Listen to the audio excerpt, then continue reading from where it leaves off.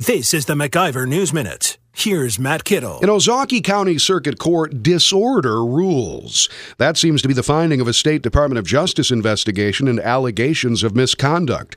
It all began when Judge Joe Voiland noticed information changing or disappearing from his online court files.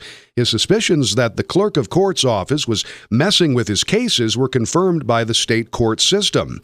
Along the way, Voiland would learn that the county has failed to follow the law in providing family court services programs, and administrators were told not to follow the judge's orders. The DOJ recently released its report concluding, without explanation, it would not seek charges in the matter.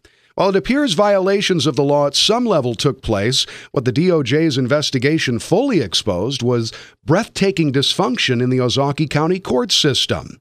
For the MacIver News Minute, I'm Matt Kittle. For more free market news, log on to MacIverInstitute.com.